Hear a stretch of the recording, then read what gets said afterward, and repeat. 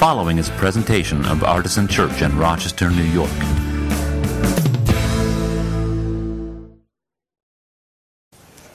Our call to worship today is from Psalm 63, verses 1 through 8. O God, you are my God.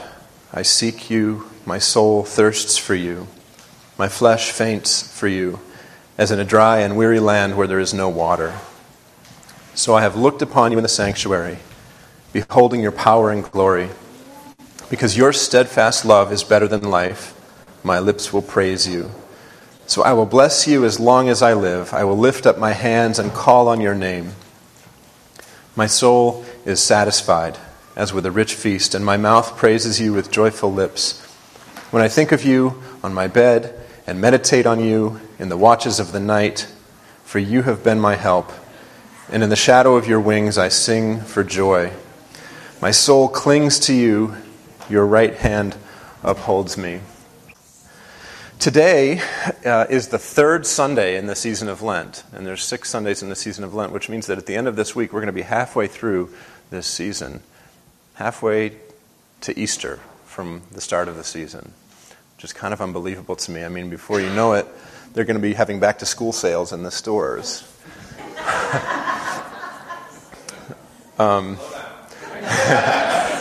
I know. How many of you just went, Yeah, but this is how life happens, isn't it? While we're busy doing other things sometimes.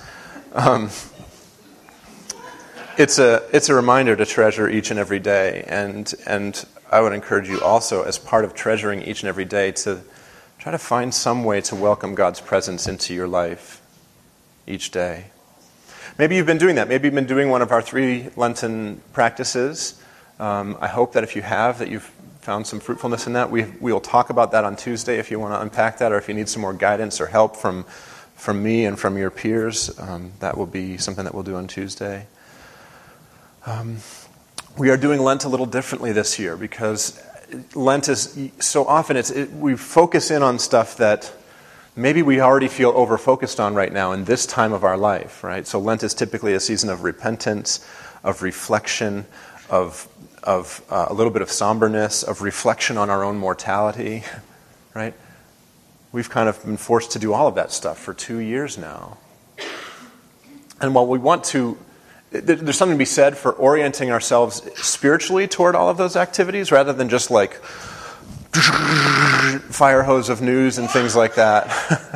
But at the same time, this season at Lent, we're kind of asking ourselves and trying to help each other do something more than that. And so we paired it with the idea of Jubilee, which is another concept that comes from the Bible. It comes from the Hebrew Bible, and this practice that the Israelites ostensibly had, although I told you in the first week that they were pretty sure they never actually did it, of having a year of Jubilee. So just as they had a Sabbath day every week where they would do no work and no labor, and their household would rest for the whole day, they had a Sabbath year every 7 years where they would not plant in the fields and they would not harvest from the fields, and so they relied on this extra crop from the 6th year. And they would let the land lie fallow, and they would, as a community, take the whole year to rest, theoretically. Again, they probably never did it. But don't hold that against them. How many of the spiritual practices that you supposedly hold dear have you never actually done either? And me too. And then every 7 Sabbath years, they would have the year of Jubilee. So every 49 years, or maybe it was the 50th year, it's not clear what they were planning to do. And then, of course, they didn't really probably do it. But the idea was, in that year, they would have the Sabbath year of Sabbath years, and all the debts would be canceled, and everybody would return to their land, and all of the stuff that had been sold to make do over the past 7 years or 50 years would be redeemed and returned to its original owners. And so in Lent, we're trying to do both of these ideas at the same time. The traditional reflection and remembrance of our mortality and somberness and all those things. Also Jubilee, which literally means, like, etymologically, it means trumpet blast. And it would be announced with a trumpet blast. So we're doing Lent differently. We're trying to balance those two ideas. We're talking about ways to kind of embrace both of them each week. We're even breaking some of the Lent rules, like you're not supposed to technically sing the word hallelujah during Lent. We spent 3 Sundays in Lent, and we've done it all 3 Sundays. Yeah. I'm happy for that. It's great. I think we need we need to find reasons to sing praise the Lord. Hallelujah. All right.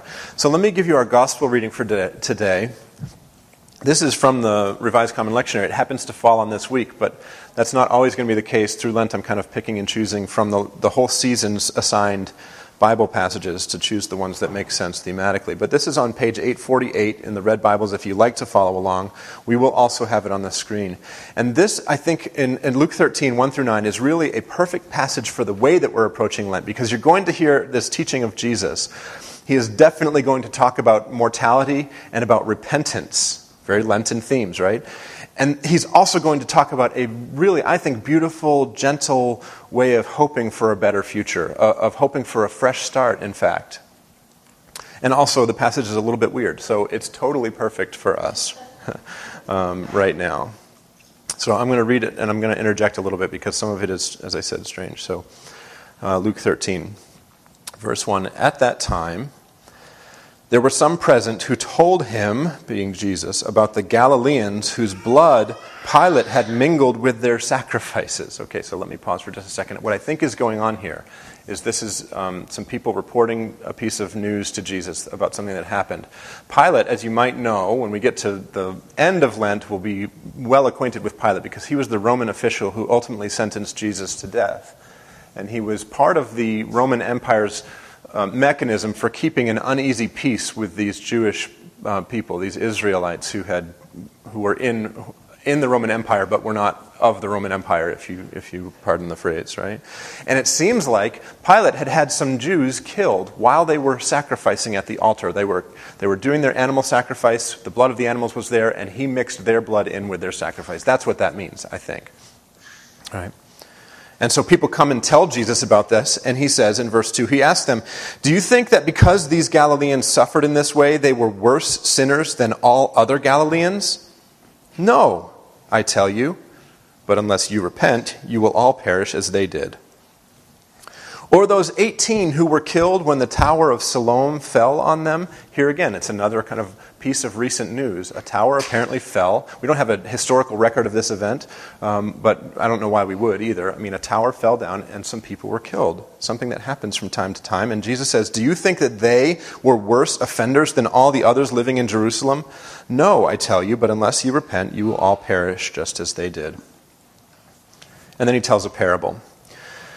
He says, "A man had a fig tree planted in his vineyard, and he came looking for fruit on it and found none.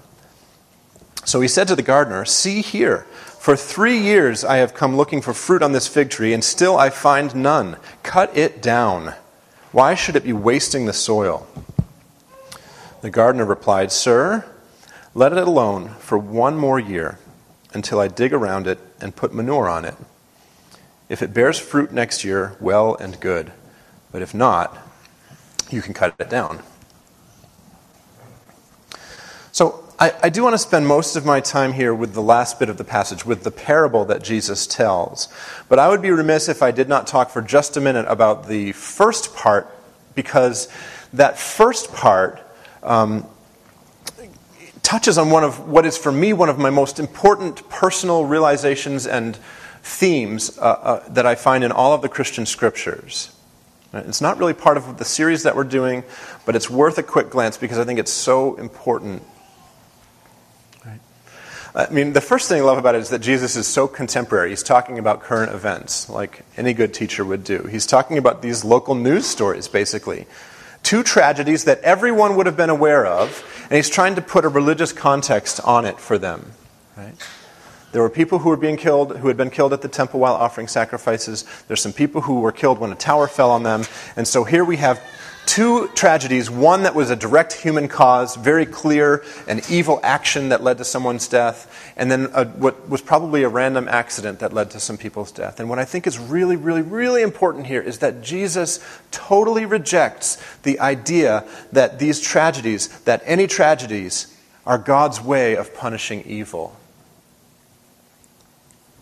I think this is so important because, unfortunately, this idea persists even today, including among the churches that bear Jesus' name.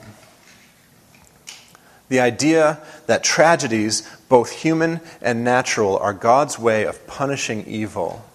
And Jesus says, no, that's not how the universe is set up, right? You could read John 9 for a similar type of thing. He talks about this more than once.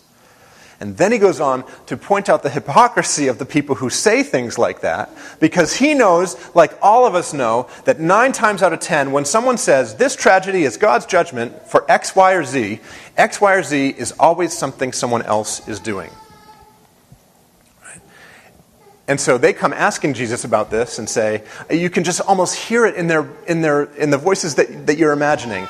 They want Jesus to agree with them that Pilate did this to these Galileans, that tower fell down and killed some other Galileans because of the sins in their lives. Which, fortunately enough, the person relating the story doesn't suffer from. All right?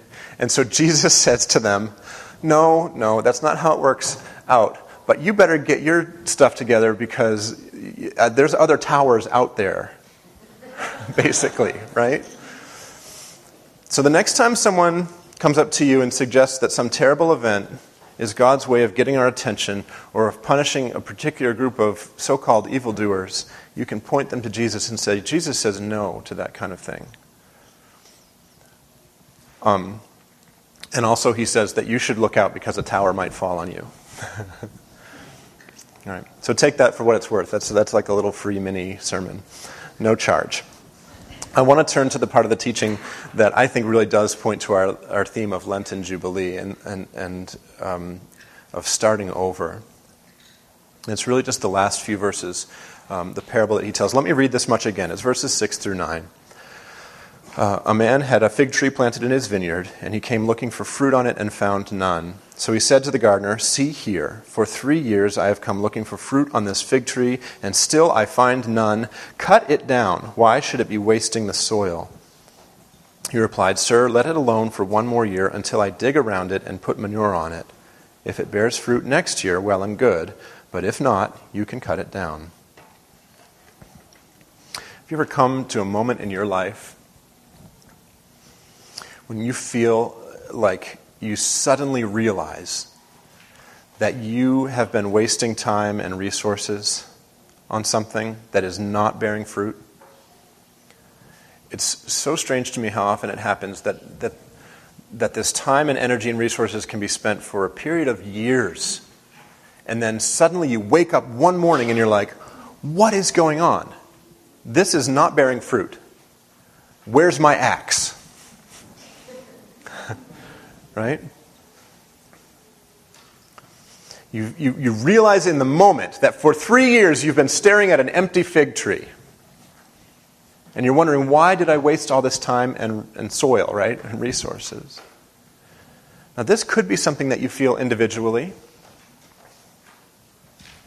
It could be something that you experience in community with other people. I think it's so important to remember that the biblical vision of the world, which is to say how the picture that we get of how God's people kind of are wired, is that there's almost never an individual salvation or anything else. It's always a communal thing. We're always part of one another.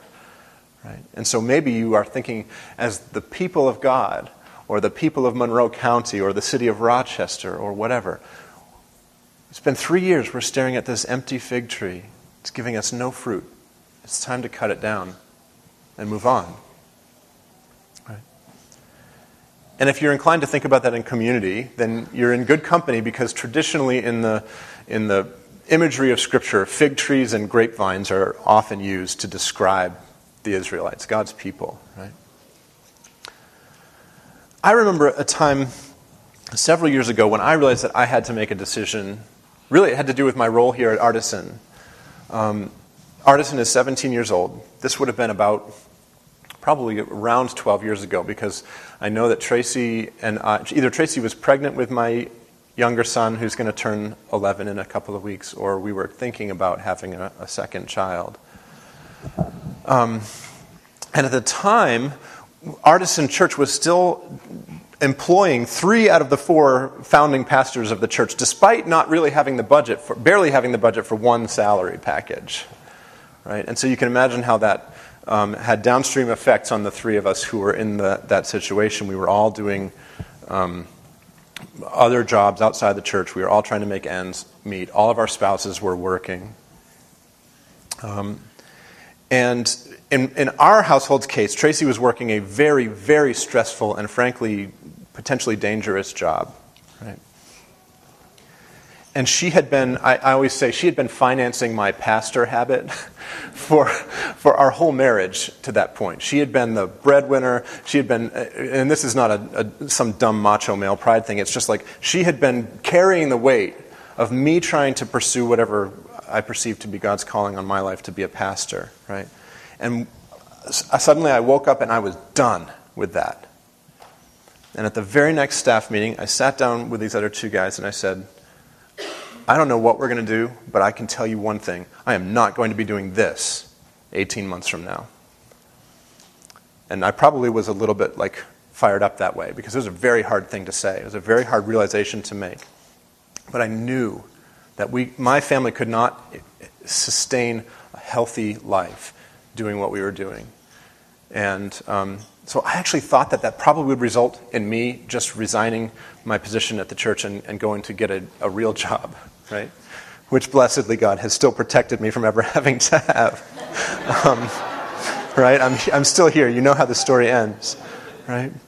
We did some discernment as a staff, and I am not a person who very often or ever flippantly says, we heard a clear direction from God, but we heard a very clear direction from God, including a very freaky conversation that I had with a person right out there who basically told me that God told him to tell me something, right? Which was, you have to pastor the people in that room, right? And what that resulted in is us changing our staff structure quite dramatically. One of our founding pastors moving on to something else. Another of our founding pastors being willing to step down into an associate role so that I could become the senior pastor, right? Which is still a term I don't particularly like. I just got my first gray hair this year, but it's not because I'm a senior. Also wasn't my first one, but... So this is a personal example from my life, right? We could also think of a community example as the people here at Artisan Church, right? Where we had to make the decision, the very painstaking and for some of us very difficult and some of us very easy and overdue decision to begin the process of separating from our denomination, the family of churches that had been our family of churches since the very beginning. Because we wanted to move fully into what we believe God is calling us to do, which is to welcome and affirm LGBTQ plus people. And that was not going to work in the denomination that founded this church. And it was really, really difficult. It took quite some time for us to come to that decision. Boy, did we ever dig trenches around that fig tree and pour in manure, right? Fertilizer. Let's just go fertilizer. For years, we did that, hoping that we would see some fruit appear. And eventually we came to realize we are not going to see any figs in this situation. It is now time to cut that tree down. Right? I know a lot of you could think of similar situations in your own life or in communities that you are part of. No doubt some of you are going through something like this right now. You've woken up and realized that for a period of time, maybe years, you've been staring at that empty fig tree. I think we as a people, as a church, as a nation, as a human race, have been going through a period of years that has felt pretty bleak and fruitless. And maybe right now, some of you are feeling ready to give up on whatever it is, right? To cut down whatever tree has not been bearing fruit in your life. Maybe you woke up and you feel ready to end a relationship or to make a drastic job change or to leave your church or change the way you think about your religious faith.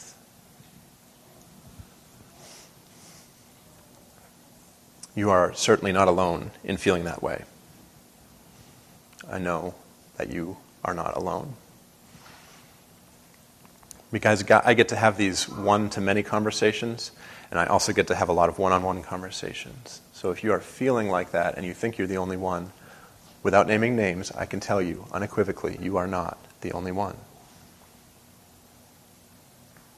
And I think that this parable can offer you some help. So in this little story, just 4 short verses, 6, 7, 8, and 9, I'm seeing 3 lessons for people who are staring at an empty fig tree, wondering. And as is the case with so many great teachings, the lessons don't always agree with each other. They're sometimes mutually exclusive. So the first lesson, the first possible lesson for you is give it 1 more year. That's what the gardener says to the landowner, right? Give it 1 more year. Let's give it a little bit more attention, because maybe you planted this tree and you thought it was just going to give you a bunch of figs and you don't have to work for it. You don't have to do anything. Maybe you've been really busy for 2 or 3 years, just focused on other things. Maybe life called you away.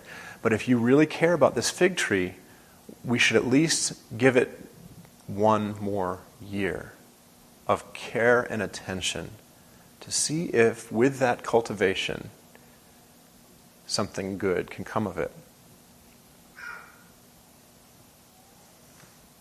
Fruit takes time to grow.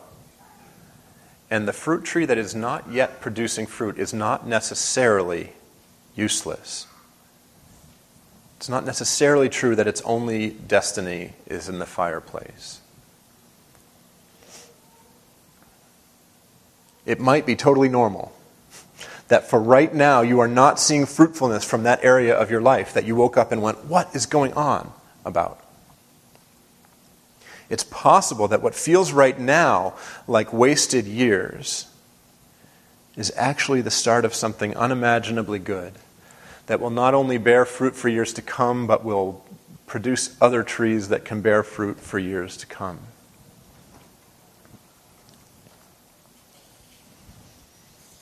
Maybe your down season is just due to circumstances, right? Maybe 2 years into a pandemic is the right time to make a giant change in your life, but maybe it's the time to wait 1 more year and just see how things feel in 2023.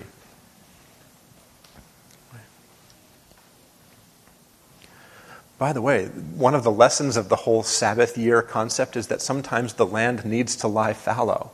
Sometimes not insisting on pulling resources out of every crop nonstop. Maybe that's what the problem is too. Maybe it actually needs a year of rest. And maybe if you were to cut that tree down right now, you would lose a lot. So that's the first lesson. The second lesson is that you might have to get dirty to keep that thing going. You might have to dig a trench around it. You might have to spread some mess.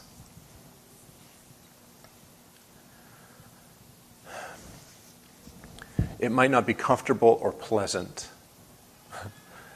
or smell very sweet to do the work that you need to do to give that tree a chance before you decide to cut it down. I don't know what that looks like for you because it's probably particular to each situation that's in your mind and heart right now, and it's different for everyone. But you should count that into the equation as you're trying to decide what to do. Am I willing not only to wait a year, but potentially to get my hands dirty and smelly? Spiritually speaking, metaphorically speaking, relationally speaking. And here's the thing you have to keep in the back of your mind. It still might not work out.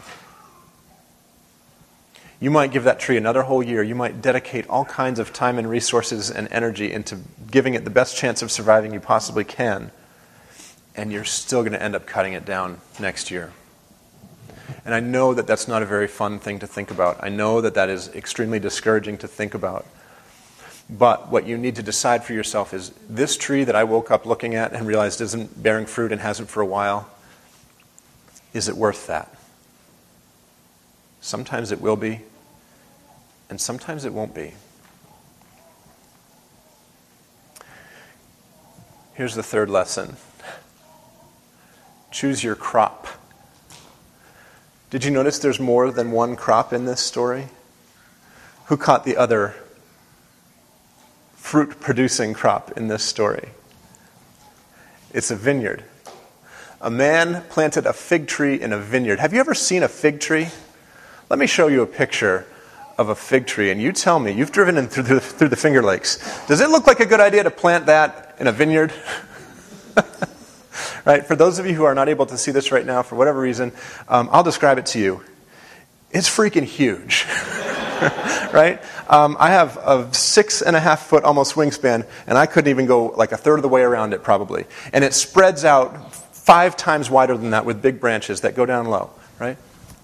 Why would anybody have planted this over grapevines? That's beyond me. I think that's part of the fun of this parable, actually. This is part of what makes it a weird story. Have you driven through the Finger Lakes? If you don't know, by the way, Rochester is near the Finger Lakes, which is it's probably like the second best wine region in the whole country, right? And the Napa Valley people are over there like, oh, it's a very distant second. But anyway, my point is that they're small and low to the ground, and they need sunlight. Have you ever seen a shade tree over the grapevines? I haven't. Maybe the problem is that this landowner did not have his priorities straight. Maybe in his case, he was supposed to be cultivating grapes, and he made a very stupid decision to plant a gigantic tree over the top of them. And all of us have done something like that, haven't we? If you can say right now, yep, I have a big old dumb fig tree over my grapevines, then yes, get your axe out today and cut it down. Because every minute you spend waiting and maybe fertilizing it and seeing if it's going to bear figs, it's like, that's not the point. You are supposed to be cultivating grapes. Figs are wonderful, but let someone else do that.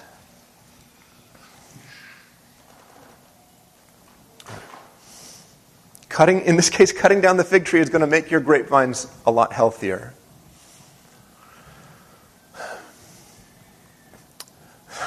I was feeling particularly energized in this sermon preparation this week, more than I have probably since 2020, to be perfectly frank with you. And I had this great idea. I was going to go out and get a big, giant bunch of grapes and then a big plate of dried figs, and I was going to put one of each, like a plate of each, next to the communion elements on the table. And I was going to ask you to come forward and take a toothpick and pick the fruit that you thought, am I going to be a fig tree person or a grapevine person? And I was going to have you eat it at the end of the service, because the benediction has this beautiful thing about eating rich fruit, and it was going to be wonderful. And then I went to Tops, and they don't sell dried figs at Tops. I should have gone to Trader Joe's. Where, by the way, they don't sell garbage bags. That's a different story. But I asked where the garbage bags once. Once I asked where the garbage bags were at Trader Joe's, and the person was like, garbage bags? Sir, we don't sell garbage bags. Anyway, if I'd gone to Trader Joe's, I probably would have had figs and grapes. You could have had this great, multi-sensory, tasteable reminder of this lesson from Jesus' parable in Luke 13, but I don't have any of those things. Instead, I'll ask you to imagine that you've chosen a grape or a fig, representing for you whether you are ready to cut the tree down or whether you're going to give it one more year. And later, when the benediction is read and you hear the thing about rich food, you can imagine eating it and just kind of having that sensory experience of God's lesson for you today. So,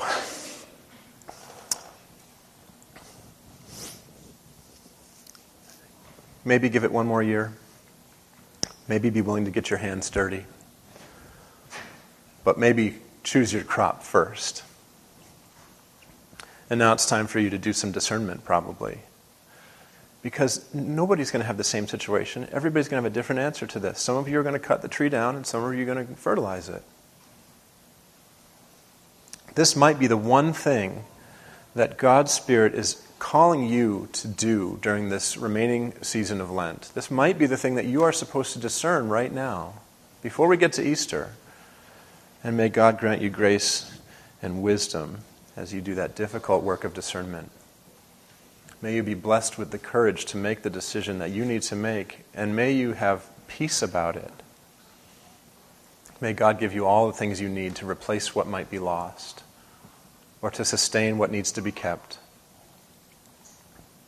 And may you always remember that you are not alone in this act. Though the decision you have to face is yours, you have the family of God and God's people sitting around you, joining you online, all over the country and even the world. We're in it together. Thanks be to God.